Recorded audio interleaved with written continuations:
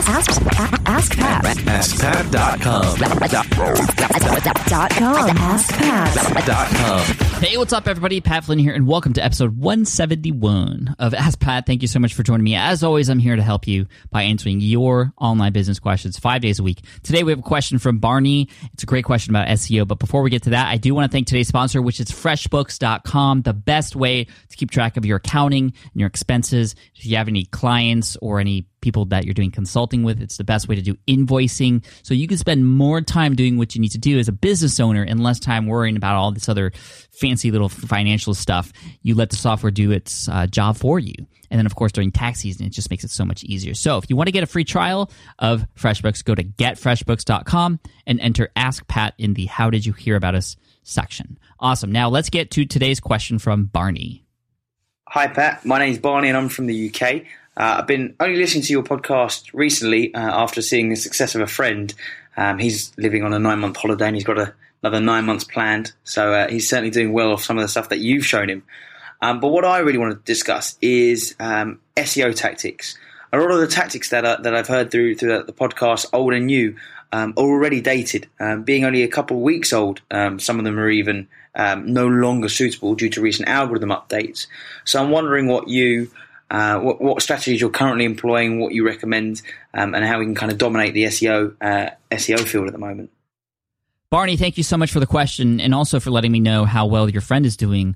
That vacation sounds awesome, and I wish I was there with them. But I'm here at home, loving life with the family, and I can't ask for anything more. So let's answer your question. SEO, yes, it is always changing, forever changing. Like you said, even stuff that's been posted 2 weeks ago, even like it doesn't matter when people listen to this. If they listen to this in like a year from now, it will still be the same.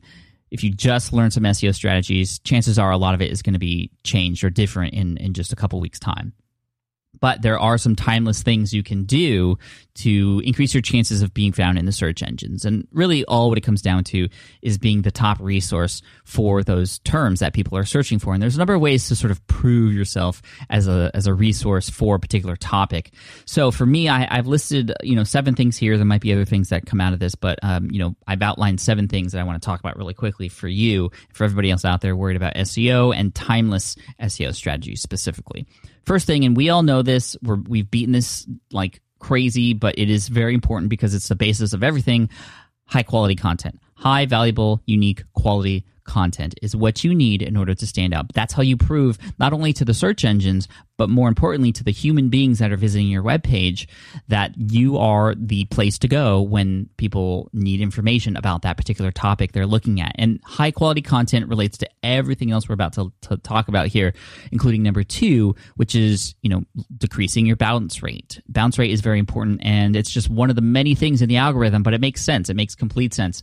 The higher the bounce rate, the more likely Google is to find out or to understand that when people arrive on that page, it might not be related to why people are going there. So if people find you for a certain search term, and they go to your site and they land on that page, and then it's not really something that is valuable, they're going to leave right away. And that's why Google looks at bounce rate. So whatever you can do to lower bounce rate, that means making sure people stay on that page for longer than 30 seconds, but also having people click elsewhere.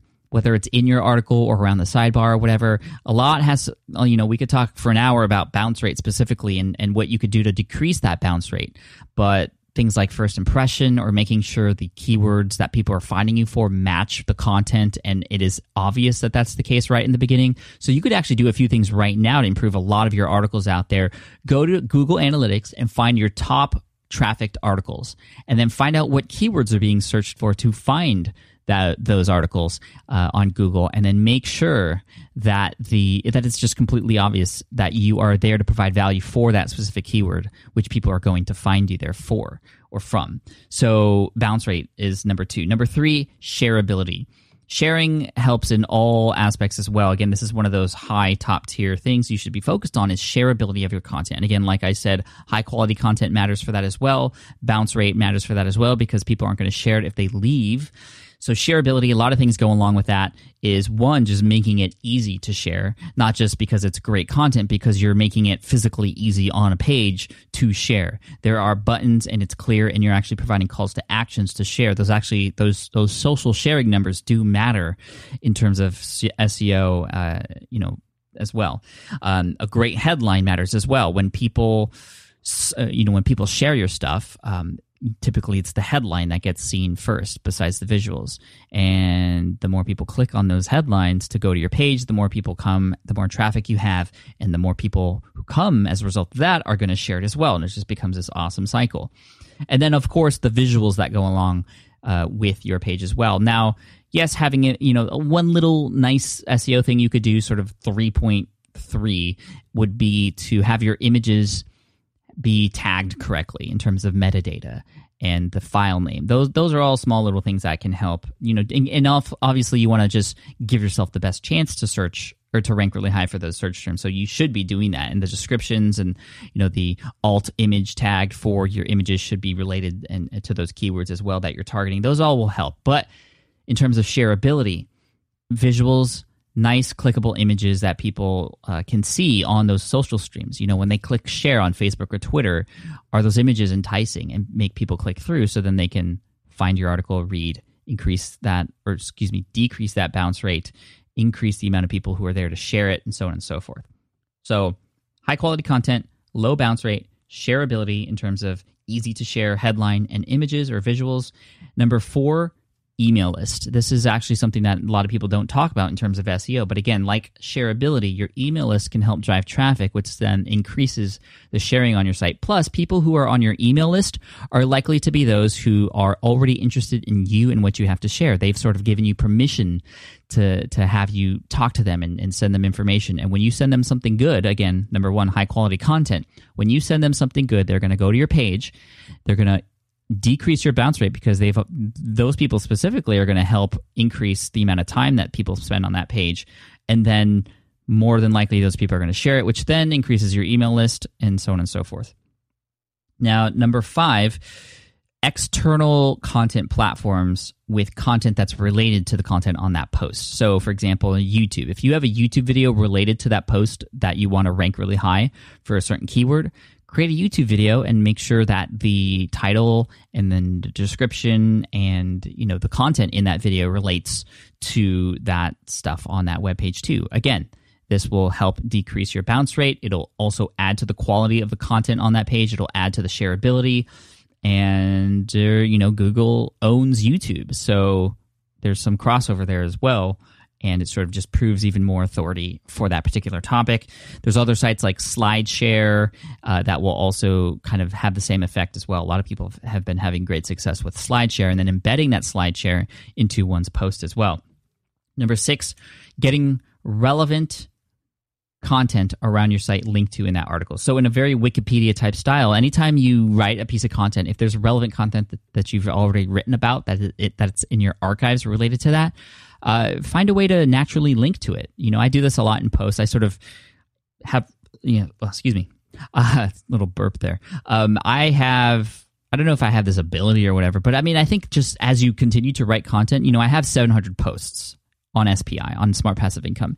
And it's, for some reason, it's just probably because I was the one writing them and I'm so into my content. And, this is probably just the case for everybody. You sort of know what posts you've written about that new topic that you're writing about. So go ahead and try to naturally, link to those posts. It might be as easy as saying, hey, I've written about keyword before, and then you link to your older articles. But today I'm going to talk about it in a different light, or today I'm going to add value to the post that I've written here, here, and here.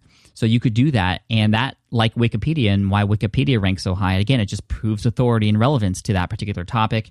And then lastly, number 7 is getting relevant blogs or other articles around the web or other leaders in the space to link to you for that article as well. And again, that goes along with everything. The high quality content. For example, I have my podcasting tutorial at podcastingtutorial.com, which is what I feel some of the top quality content out there in terms of helping people understand what it takes to start a podcast.